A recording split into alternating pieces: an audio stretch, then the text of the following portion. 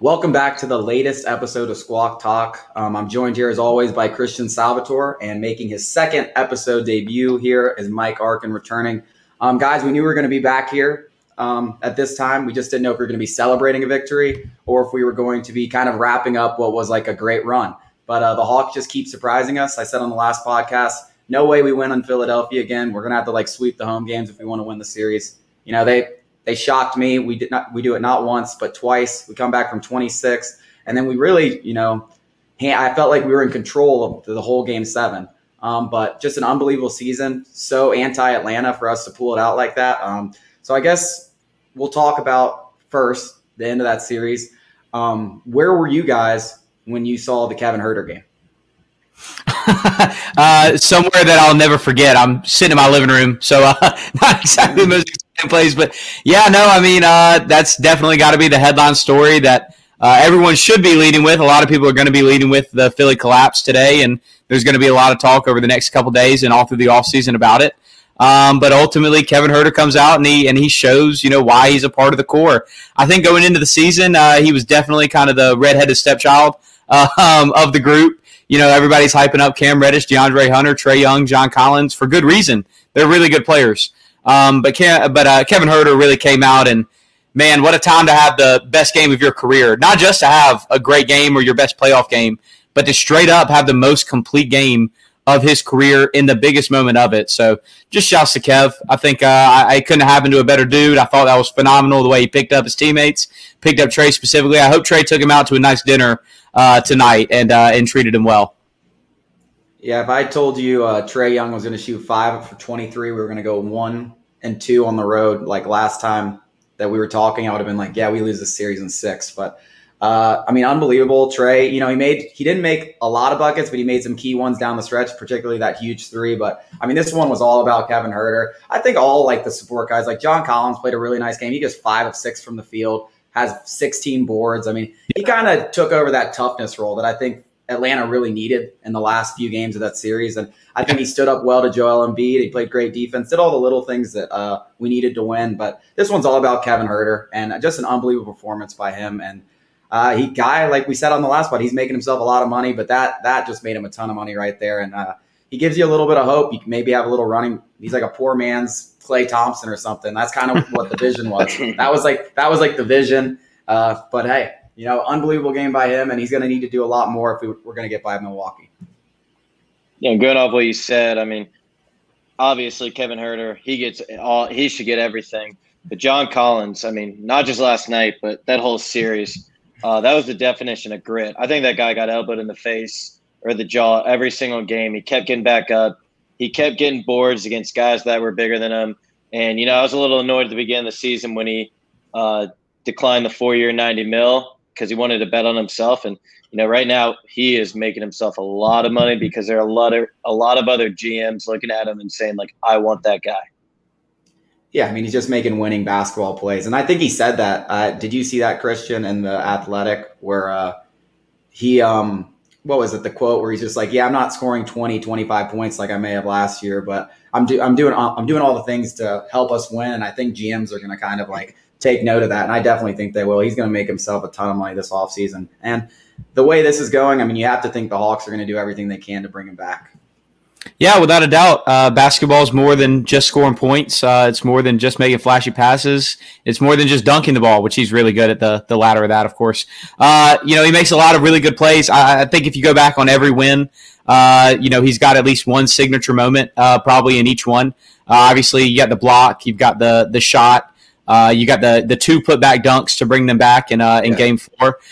John Collins he does a lot of the stuff that you need to win a basketball game, and he's really not he's not necessarily elite at anything outside of probably finishing and rebounding, which are 2 good things to of course be good at or to be elite at. But he's a master of he's a very well-rounded player, and a lot of teams could use that player. So Hawks are going to have to pay up to keep him, and that's fair. That's completely fair. Yeah, I definitely could see a team like Dallas making a big run at him after their whole falling out. But a lot of teams are going to be after him. What was I going to say? Gallinari, unbelievable in the last few games of this series. Lou Williams obviously had his big game. But I think going back to John Collins, those 2 dunks that he had in Game 4 were kind of like the turning point in that series. Yeah. It kind of like we're down, 13 at the time, and he comes up with 2 big dunks to kind of bring the energy. I was there. I mean, it was electric, and that really changed the whole momentum of the series. I thought they were able to come back and win that game. Obviously, Game 5 happened, which is just ridiculous. I still don't know how to explain how that happened. But I think, those 2 dunks kind of brought some life into this team and gave us some hope when it kind of looked bleak. Well, I think one of the dunks that we're kind of forgetting about that kind of gave us hope this whole series was the end of Game 1 when Trey threw him that oop to kind of seal the deal in that game and give us hope that we can take on this team. We could beat this team. Yeah, I mean, you think about that series, he had a ton of highlight plays. I mean, he kind of is like a highlight reel, but he had that dunk in Game 1, that poster, which his swag coming out after Game 7, wearing the poster of Joel Embiid on his shirt with the glasses. I mean, he looked like an absolute beast. He was rocking the part. And hey, when you play like that, you can walk the walk, you can talk the talk, and he certainly did that. When you put one of the best players, if not the best player right now in the NBA on a poster the way he did, he absolutely rocks that shirt in the postgame, and he made a ton of money selling it today, I guarantee it. Oh, I am buying one. There's absolutely no doubt about it. Like, I am 100% buying one. That shirt is sick, and that was such a nasty play. Another guy I want to talk about, Onyeka Okongwu. I mean, yeah, he's not scoring, but the energy that he brought off the bench later at the series, I think he's going to be a big part. We were talking before, how do you defend Giannis? Onyeka Okongwu was definitely an option. I mean, he brought the energy. He gets boards. He plays great defense. I mean, he had a number of big blocks in this series. And, it's great to see. I think he's going to be such a big piece to this team moving forward. Yeah, Chase, to go off what you said, I think the one thing I love about this kid, his basketball IQ for a rookie, I think is top notch. I mean, the guy knows where he's supposed to be. He knows what he shouldn't be doing. He puts himself in the best positions. There's only one play that I can remember that he was out of position. But other than that, he was like a spark plug. He came in flying high to get offensive boards, getting us second chance possessions. I mean, this kid, not only now, but for the future, he's going to be very solid for us.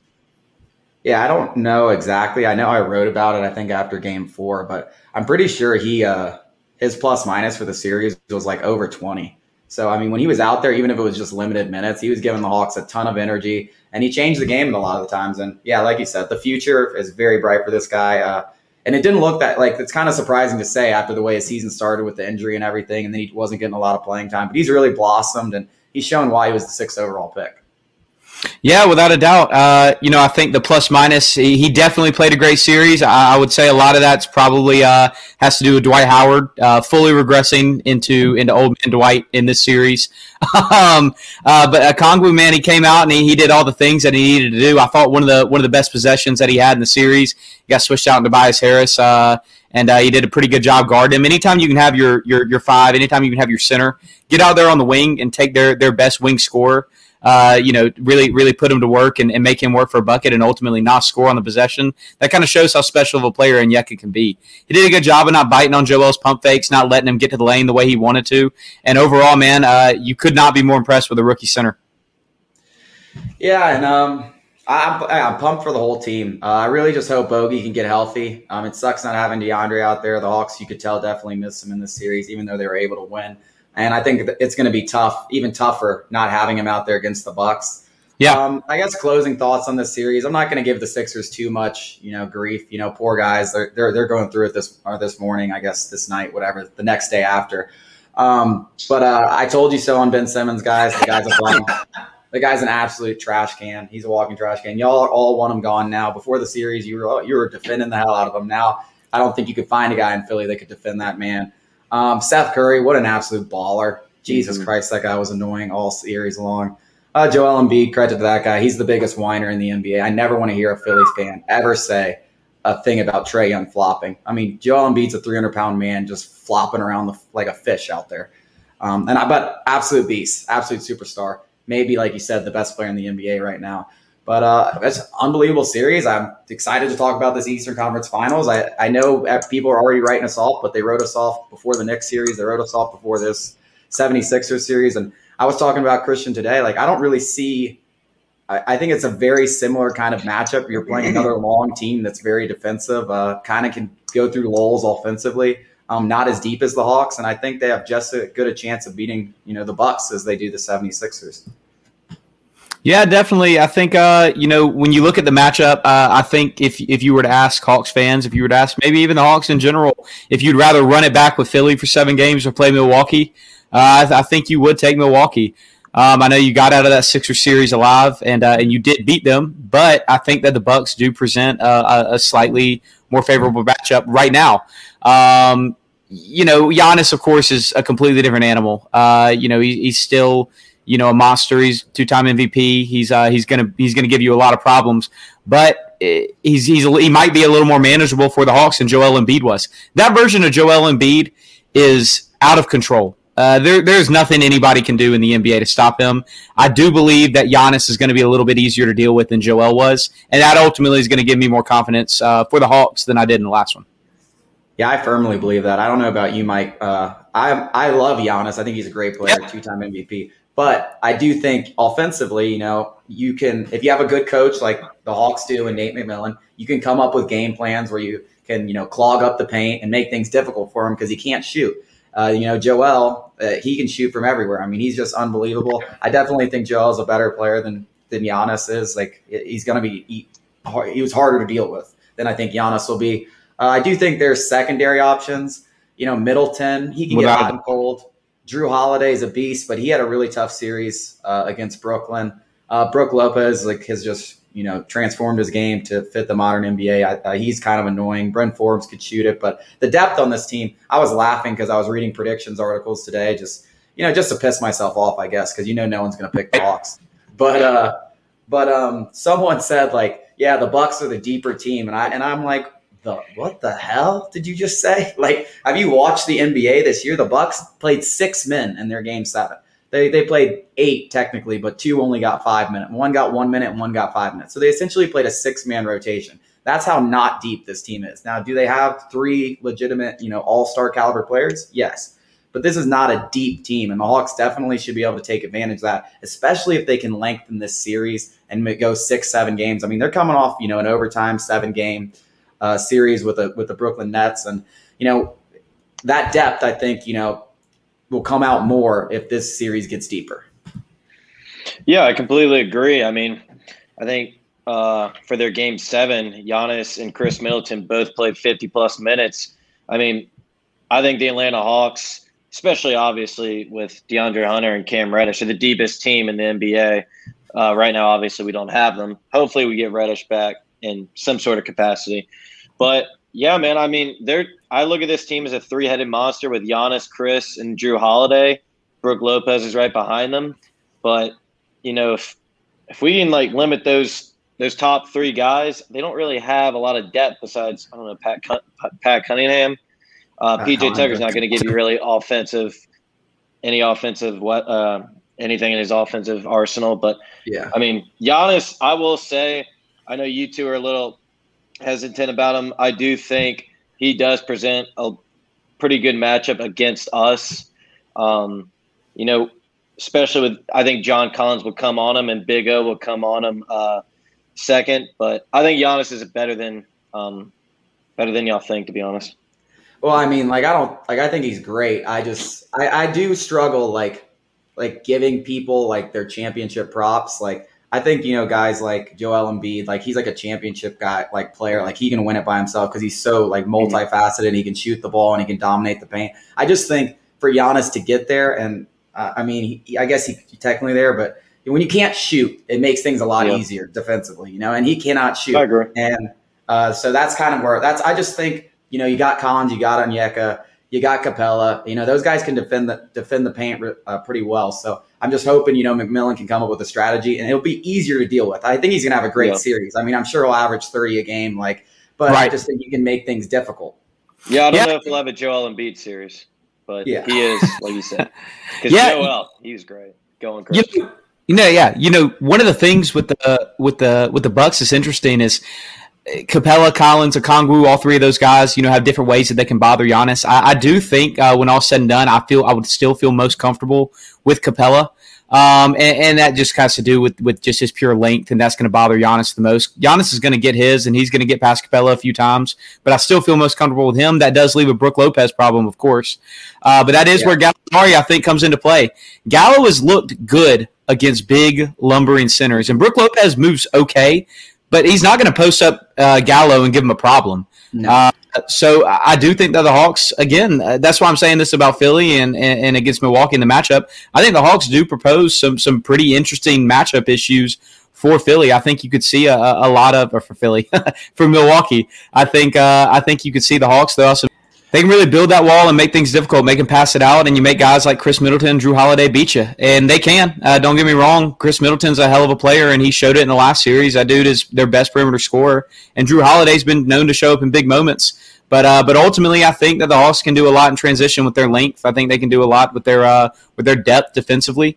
Obviously not having DeAndre Hunter hurts, but we could talk about him for hours if we wanted to. There's no reason to get into him too much. They got the guys that are going to be out there. So we'll see what happens. Again, I like Capella, I like Collins, and I like Okongwu, getting up on Giannis. It really is kind of incredible how the Hawks have transformed during these playoffs and become a very good defensive team. I mean, they've gotten better throughout the whole year, but they've really turned it up a notch in these playoffs. And I think we were talking about it before or earlier, Christian.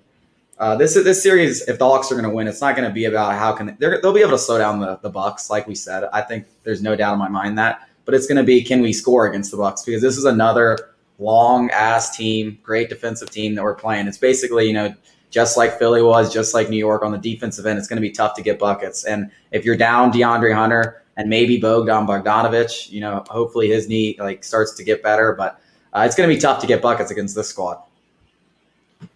Oh, yeah, without a doubt. I think that's where my main concerns are going to come. I think the Bucks offense does a good job of stopping itself at times. Drew Holiday and even Chris Middleton will sometimes get obsessed with hunting matchups, and ultimately they end up taking some bad shots. But honestly, I mean, the Bucks are going to be the best defensive team that the Hawks have played. They played the Knicks, they played the Sixers, and those teams played great defense. But it's a whole lot different animal when you have Drew Holiday, PJ Tucker, Giannis. They don't have a weak defender out there. And the Bucks are going to give the Hawks problems, man. Yeah, and it's going to be interesting to see who steps up. Yeah, I mean, Holiday, he's one of the best two-way players. I'm sure he's going to get the matchup with Trae Young. PJ Tucker, fantastic defender. Middleton's a long, lanky defender. Giannis is a defensive player of the year. So, I mean, you're talking about easily the best defensive team the Hawks are going to play. And it's a team that's given the Hawks a lot of fits. I mean, we went 1-2 this year. I think we lost all our matchups last year. I think Giannis versus Trae Young is 5-0. When they were both on the floor. We won this year without him. It was that Lou Williams crazy comeback game. Mm-hmm. I mean, I don't put too much weight into regular season games because there's just so much stuff going on during the season. But he's definitely had our number. Giannis has. And it's a tough matchup. Yeah, but I want to go back to the Hawks real quick. I don't think we've really mentioned his name too much, but that guy named Trae Young, he presents a ton of matchup problems, and I think obviously Drew Holiday and possibly PJ Tucker will get him. And Trae's you can't stop Trae Young. It's about limiting what he can do. But I really hope Bogdanovic's knee it can heal because we will need him. We will need him to be hitting corner threes. But I do think Mike Budenholzer will have a ton of problems with Trae Young coming up. And it's a revenge. It's a little revenge. Hawks versus Bud. I would love to send Bud packing after the way he went out, even though I don't really blame him for not wanting to go through a whole rebuild. But it still would be just really ironic to send him packing after talking about rebuilding. And that might lead to his dismissal. I know they said he's off the hot seat after he beat Brooklyn, but I think that's kind of with them assuming that they're going to get past the Hawks. That's exactly right. That's exactly right. The Hawks, yeah, I think that changes real quick. So I don't really buy that he's off the hot seat, especially if he gets outcoached by Nate McMillan, which I think is definitely a possibility. Nate's been a great coach for the Hawks. I guess, you talk about Trae Young. You can't slow that man down, or you can't stop that man. I don't really think PJ Tucker has the kind of foot speed to guard him. I think it's got to be Drew Holiday. Mm-hmm. That's really. I mean, could you see Tucker? I can't really see Tucker on him. No, I mean, I think that they're going to try anything. If Trae's giving Drew the works, then I'm sure we'll see stints where Tucker might get switched out, might go on. I don't see if that's a good matchup. That's I agree. I don't think he has the foot speed. I think he could guard. He had a better shot with KD. KD's going to jump up and shoot over him. Trey will get past him anytime he wants. I see Tucker on Collins probably. I think that's what I would see. That'd probably be reasonable, especially if Bogdanovich, especially if he's not going. And, you'll see a lot of Tucker on Gallo. The Hawks probably won't get near as many Gallo post-ups as they did in the last series for that exact reason. But yeah, we'll see. I mean, Middleton's going to go out there. He's definitely going to be guarding Herter. If Bogdanovich is healthy, I guess he'll go on him. You'll throw Tucker up. It's going to be a lot. A lot of this has been – it seems like every series, the main thing that we're discussing is, well, a lot of it comes down to the health of X guy. But, it does. I mean, health is big at this stage in the playoffs. We're seeing it with every team. They're banged up. But, yeah, man, if Bogey can go, if he can at least go, it's one thing to be healthy. It's another thing to be healthy enough to go. Because if Bogey can go, he's going to draw that matchup, and it's going to open up that stuff for Kevin Huerter, just like we saw yesterday. So hopefully he's at least good enough to suit up and play the Julio decoy role back when, not to bring up a sore subject for everybody out there, but when he'd have the foot injury, he'd play the whole game, but he'd have 2 catches and they'd still double team him. Yeah, I mean, I don't know. I mean, all these playoffs have been crazy with injuries, and the Hawks have been cursed just as much as anyone. But you can't really blame. You just got to keep on fighting. I do think we're going to need Bogey to be playing like he was before, he kind of got injured, if we want any chance to win this series. Obviously, Kevin Huerter is going to be probably, if Bogey can't do it, I mean, Kevin Huerter is probably option number 2 at this point, wouldn't you say, offensively? Yeah. And then, I mean, Collins, he's going to do the dirty work. Capella has kind of been, these playoffs, would you say underwhelming? I guess maybe it's just because he's playing like Joel Embiid, so he could make anyone look like a little kid out there. Right. But I was a little disappointed with how his overall production in the series against the Sixers. Yeah, I thought he could have done more. Again, like you mentioned, it's Joel Embiid. I mean, there's not many guys out there that would have looked much better.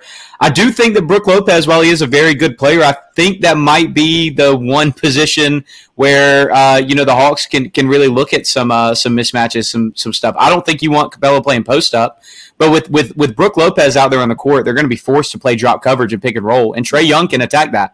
Throw that lob to Clint Capella, let him get downhill. I think that is the one place that this is Capella's series. This is where Clint Capella can really put his stamp on this Hawks postseason and be the next guy to step up like we've seen so far. Does anyone run the pick and roll better than Trae Young and that lob? No, that lob floater mix is just unstoppable. We do have to come up with a name for it. We got it. Jake mentioned it last night when we were on Spaces. By the way, guys, if you're paying attention, if you're listening to this tomorrow, make sure you check, or Wednesday, make sure you check it out. We're definitely going to be running the Spaces. But yeah, we got to come up with that floater lob. It's the coolest thing in the world. It's the coolest thing in the world. Yeah, Spaces is electric, by the way. I absolutely love doing that. Number one coolest thing in the series is the Hawks won. Number 2 is we discovered how cool Spaces are. Yeah, I mean, dude, you're running your own little radio show. It's you have these these line of callers. Well, and Chase, last night we had 2 different people who, and this is your legacy living on. We had 2 different people who waited around 10 minutes after they got off because they forgot to call at the end of the call, and they came back on just to call and then go to bed. I love it, dude. I've literally started a revolution. And absolutely. I just want to hear people in the stadium doing it, one game, just call. Look, Christian, I've known Chase I've known him for over a decade, and I mean, I think the first Hawks game we both went to, the kids yelling, "Caw, caw, caw." I'm like, what is this kid doing? And, he started. I want some shirts. I mean, I definitely purchase a shirt if. I definitely think that could be a good idea. Maybe a red shirt with some. Yeah, I like that. I like that. For anybody listening, any ideas for a shirt? No, just call. It's just gonna say call. Call. Absolutely. I think we could sell some of those, especially with the way we started it. We could sell them through Spaces too. Yeah, then after that, we could probably all get some sick backgrounds like Chase has there in the back behind his camera. So that sounds perfect. Y'all buy some shirts so we can get more professional on here. This thing was kind of expensive, low key. But my parents make all this stuff, so I can get it easy. That's how I make all the shirts. My parents run a promotional marketing company. Yeah. Anyways, but back to the series. Enough with spaces and what my parents do for a living. Back to basketball. Yeah. One thing I do want to mention about this upcoming series, he's not as bad, but if it comes down to it, we could hypothetically hack Giannis and put him on the free throw line. I think he's shooting. I don't know exactly. I don't know if you guys know. It's 50%, like somewhere in that range from the free throw line. That's definitely an option where we did that with Ben Simmons a little bit. We could try that with Giannis, especially he's in his own head right now on the line. Yeah, I mean, it's ridiculous. It was ridiculous watching him sit there and get 10-second calls at the line. And it was they were honestly more 20-second calls because they're not really keeping that strict of a time. But it's dude, it was taking forever. There were some reactions from the Nets players where dude, just shoot the ball. And there's no way that can be good, mentally, you thinking that much about the free throw. There's no way that helps anything. Dude, just get the ball, shoot it, and let's see if it goes in. I think he actually kills himself taking all that time. Without a doubt. He needs to catch that ball, and he might as well shoot it the second he catches it. Because all that time that he's thinking, all that's going through his head is, I got to keep my elbow tight. I got to make sure I really bend the knees, get my legs into this. You're psyching yourself out. Throw that ball up there and just go for it immediately. But, yeah, no, I can see that coming on, especially if the Hawks start trailing and he's still on the court. I can see the hack of Giannis coming into play. And Giannis is at 53% from the line and 19% from three. I don't even I feel like the last 2 or 3 games, Giannis didn't take any threes. He stopped taking them, but he was chucking them up early in that series. I mean, taking 8 to 10 threes some games. And I was like, what the hell are you doing, bro? You can't shoot like that. Yeah, it's tough to watch. If I were a Bucks fan, if I'm a Bucks player, and I think it was game 4, maybe game 5, real tight game kind of on the line, and he's coming down and hitting a pull-up 3 with 18 seconds on the shot clock. It's just not the shot that you want to look for, especially as phenomenal as he is at driving to the lane. Yeah, I don't even like Trae Young doing that half the time, it's sick when he makes one, but when it comes down in a late situation game, we're down 5 and he chucks up a 35-footer with 19 seconds on the shot clock, I'm like, damn it. And then he makes it. And I'm like, I guess I can't say anything. Yeah, and see, in Trae's case, when he takes that shot, even when he misses, you can at least talk yourself into well, he has to do that every once in a while because that opens up his drives, that opens up the other shots that he gets. No one's respecting Giannis on that shot, so all he's really doing is just taking a 3 because he feels like he can hit awful shots. Yeah.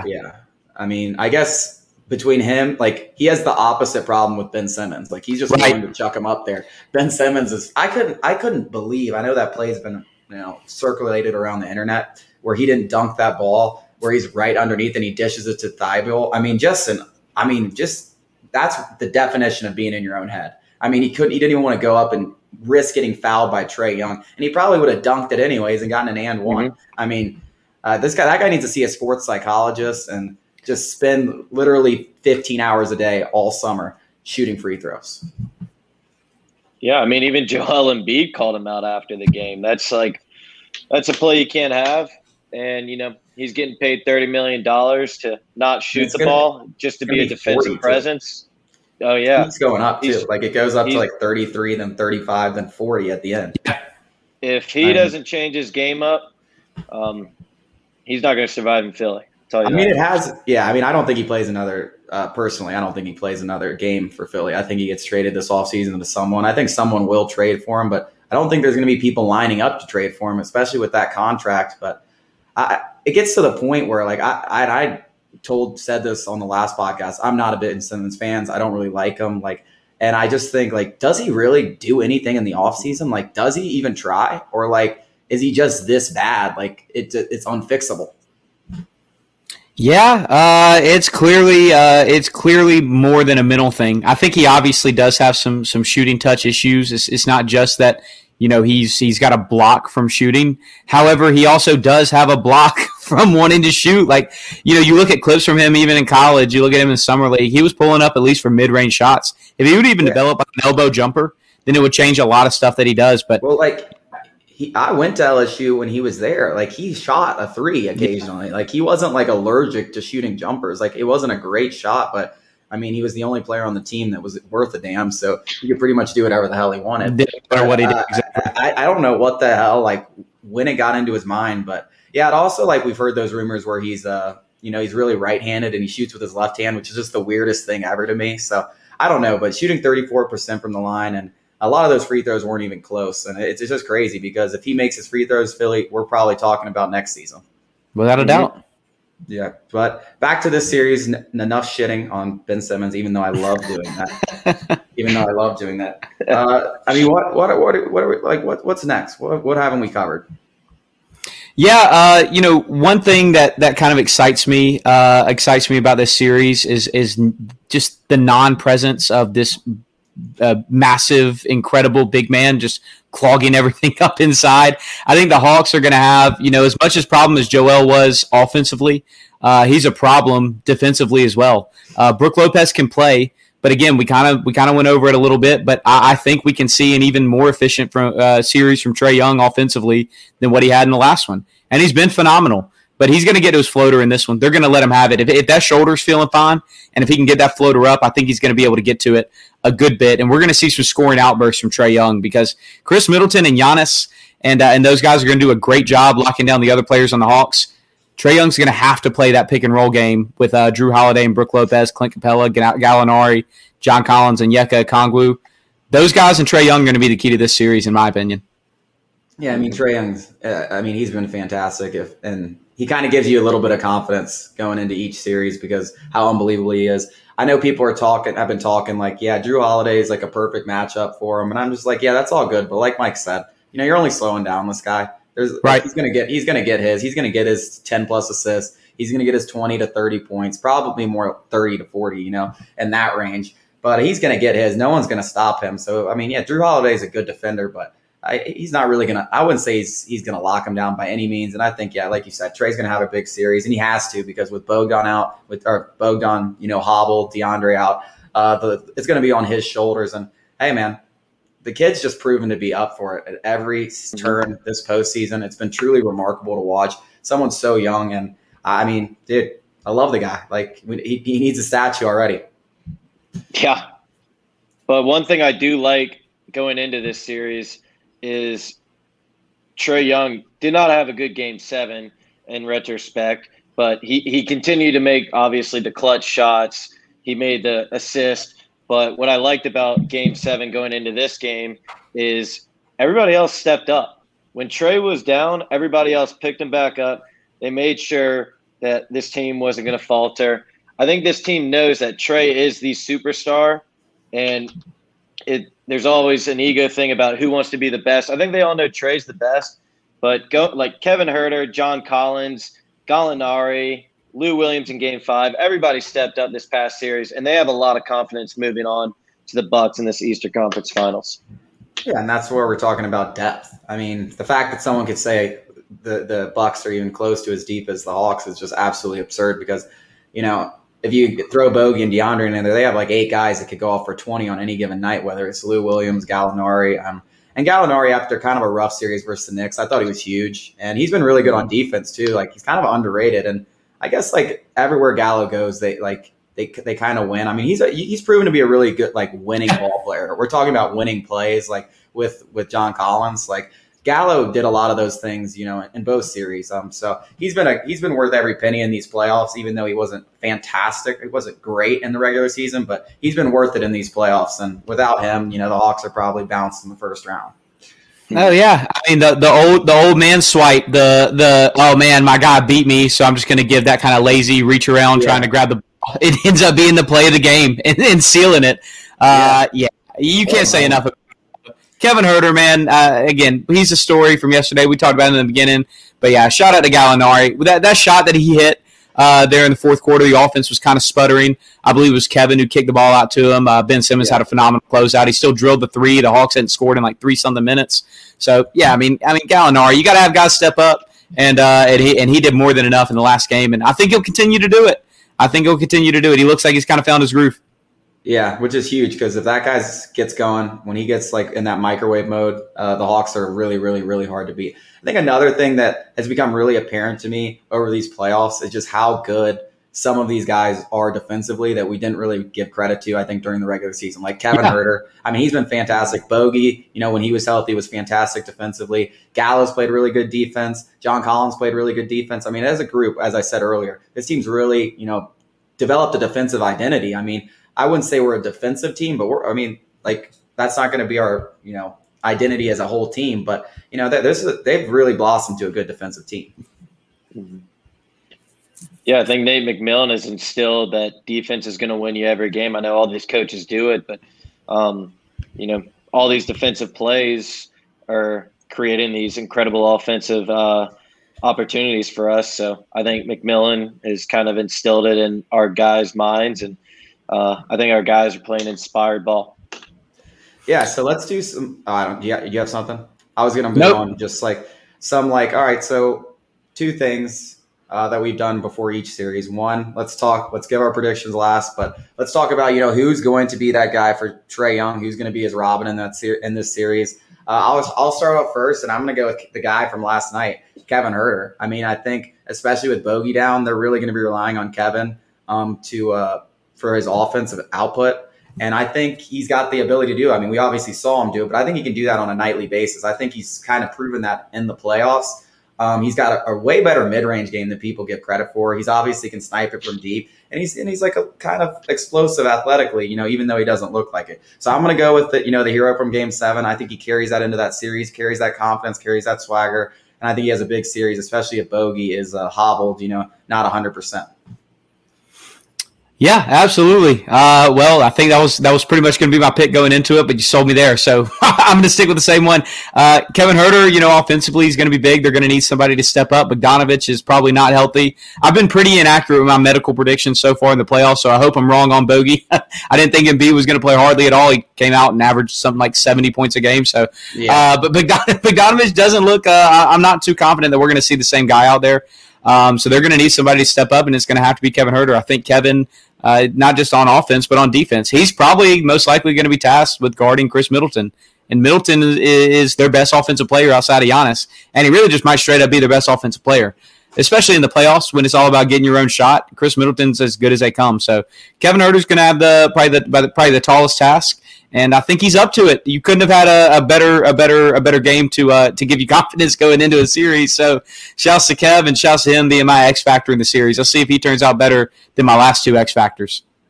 Yeah. And unfortunately, I was going to pick Kevin. No, I'm just kidding. I'll let you pick Kevin Huerter. I'm actually going to stick with John Collins. I think John Collins is going to be absolutely more. I think he'll even be more than an X factor. I think this guy is going to have to do everything in this series in order for the Hawks to win. And I think the most important thing is getting rebounds. The Bucks obviously they're a huge team. So the rebounding portion of this series is going to be very important. And I think John's going to have to continue his gritty way that from last series into these Eastern Conference Finals. He's going to have to continue to have that chemistry with Trae Young, hitting threes on the outside, hopefully making big plays for us, getting loose balls. I think John Collins is a very important piece, and he's been part of this rebuild. And, let's see what happens. Yeah. I mean, Collins' stats haven't been, good or like eye-popping in the playoffs. Right. They're solid. He's efficient. And like you said, and he's making those winning plays. But, I mean, you couldn't have given him three more difficult matchups for the type of game he plays. I mean, the Knicks, sure, the 76ers, and the Bucks. I mean, you're talking about three teams that, defend what John Collins does very well. So I think that's a large part of it. So, yeah, I mean, I think he could be the X factor. I just don't think, it will show up on the stat sheet as much as, he's doing all the gritty work and making those winning plays. So we need that grit and winning, yeah. So, unless there's anything you think we missed, we can get into predictions. Let's do it. Yeah, I can't wait. Right. I want to go last. Perfect. I'll kick us off. I'm thinking. Yeah. I have gone over this a lot. Kind of thinking about, because obviously I had a good feeling we were going to get into this here at the end. I think, we mentioned it. The Bucks do have a depth problem. The Hawks aren't exactly the deepest team, but I do think they're deeper than the Bucks, especially if Bogdanovich can end up healing up throughout the series, which I also think is a possibility. We could see a better Bogdanovich as the series goes on, as long as it's not a serious knee injury. Ultimately, I think that the Bucks just had about as physically demanding of a series as you could possibly imagine. They played their guys 48-something minutes. The Hawks obviously also had just a heck of a matchup where they played their guys to their extent, but I do think there was a lot more emotion on the Bucks side of things and a lot of stuff that went into it. So I am going to predict that the Hawks take this in 7. I am going to go with the Hawks in this one. I infamously went with Philly in the last one. Obviously, I ate my words. I was glad to. But I do think that the Hawks can pull this one out. I think 7 games is what it's going to take because the Bucks are a heck of a team. But I again, just like we talked about with Trae Young, and I think he's still the mental alpha in this series. Giannis is an incredible player. He might even have the best stat line. But give me the guy who's really proven to want to be on those big stages, and give me him in a Game 7. I don't think he's going to have a rough shooting night the same way he did this last time, and I think the Hawks are going to do just enough to push the Bucks to the brink. Yeah, I think that's a perfect way to describe Trae Young is the mental alpha, because I do think Giannis, if he can get struggling, all the pressure's on him. Trae's already come out, and it's like, we're playing backs against our wall. We should be playing loose. We've already accomplished, obviously Trae's not going to say this, but, there's no pressure on him to really do anything. Without a doubt. Except for the stuff that he puts on himself. So, the mental alpha, I think he's ready for this moment. And I'm not going to give my prediction yet. I'm going to let Michael go first. Okay. But I like your pick. Let me say that. Yeah, everything Christian kind of hit the nail on the head. I mean, I think going into this series, no one really expected Atlanta to be in the Eastern Conference Finals, especially after the firing of Lloyd Pierce. We turned it around. What is happening is very un-Atlanta-like. We have a tall task ahead with Milwaukee. They have a very an MVP candidate. But I think depth is a very important aspect in this series. I think, I'd be a lot more comfortable if DeAndre Hunter and hopefully Cam Reddish will get in. But who knows? And hopefully, like Christian was saying, Bogdanović we don't know how he's going to be. We hope we get the real bogey. The bogey before he was injured was so good. He was their second best player. So good. Yeah. So that kills. And keep going, Mike. No, it kills. But like I was saying, we have so much confidence going into this series. Taking the number 1 seed, beating them in Philadelphia in their home court. But unfortunately, I think the dream ends. I think the Bucks will win in 7. They've been knocking on the door for years, and I don't know if it's our time yet. And I'm not going to be surprised if we win. I do think we're just as good with the other 3 teams still remaining, but I think the Bucks will take it in 7. Yeah, I've been seeing a lot of Bucks in 5 and a ton of Bucks in 6.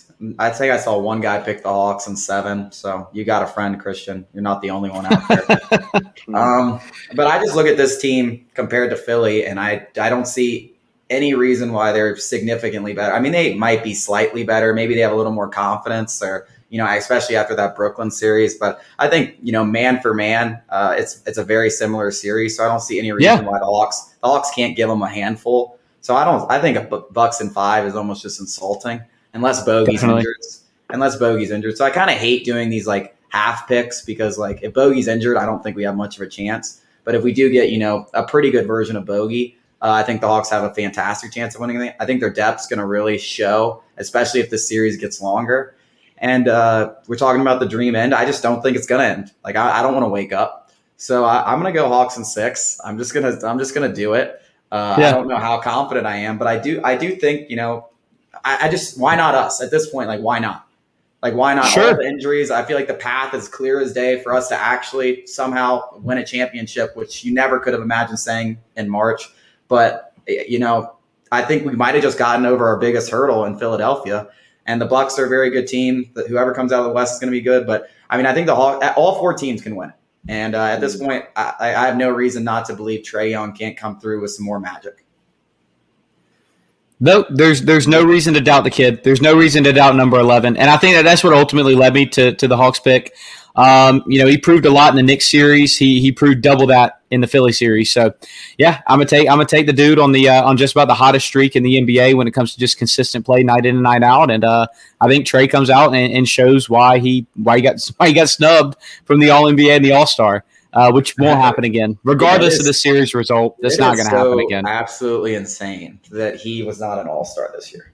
And I think it's helped their run. I know it sounds crazy, but I think it's helped their run. No, I think it has too. Trae Young seems like one of the pettiest guys alive. He's not going to go out and say everything, but I feel like he remembers every little detail. Like he if does. you follow his father on Twitter, he remembers every little thing. He's made that clear though. Like, I mean, I think Trae tweeted something today. He said, "Always remember." Like, always remember what they said. He tweeted that like today, and he tweets that kind of stuff all the time. And one of the interviews from like a season or 2 seasons ago, maybe it was his rookie year, I don't know. What he was right there. I was right there holding it up. I think there's a picture of me holding up the phone to his face, and he's just sitting there saying some Kobe ass shit. I mean, he's like, oh yeah, like I have like a mural almost like of everything that everybody said about me, everything they said I can't do. And I mean, he is a psychopath in the head. I said that in Spaces after Game 5, but he really is like a crazy ass dude when it comes to that stuff, and he remembers all of it. I mean, he wrote on his shoes, those Peachtree shoes, like always remember what they said about you or something like that. That's on his shoes, like on his signature shoes. So the guy is definitely remembering everything, and man, he's lived up to it. And it's just been fun as hell to watch. And it's going to be sad when it's over. Even if we win it all, I'll be sad because I just love watching this team. I think the whole city's kind of fell in love with them. I mean, it's crazy, and it's nice to see. It kind of reminds you of that Falcons run when just like everyone was on board. The Hawks games, people were excited for yesterday, even though it was a Game 7 on the road. I think a lot of people probably thought we were going to lose. Like they pull it out. They just keep pulling out magic trick after magic trick. And like, I think Game 7 really gave me confidence because not only did they win that game, like they controlled it. I thought from the opening tip, they really were in control from the game. Trae played terrible. Other guys stepped up. I mean, they got a good chemistry thing going. And sometimes like that's good enough to get you past a team that's a little more talented. You summed it up perfectly.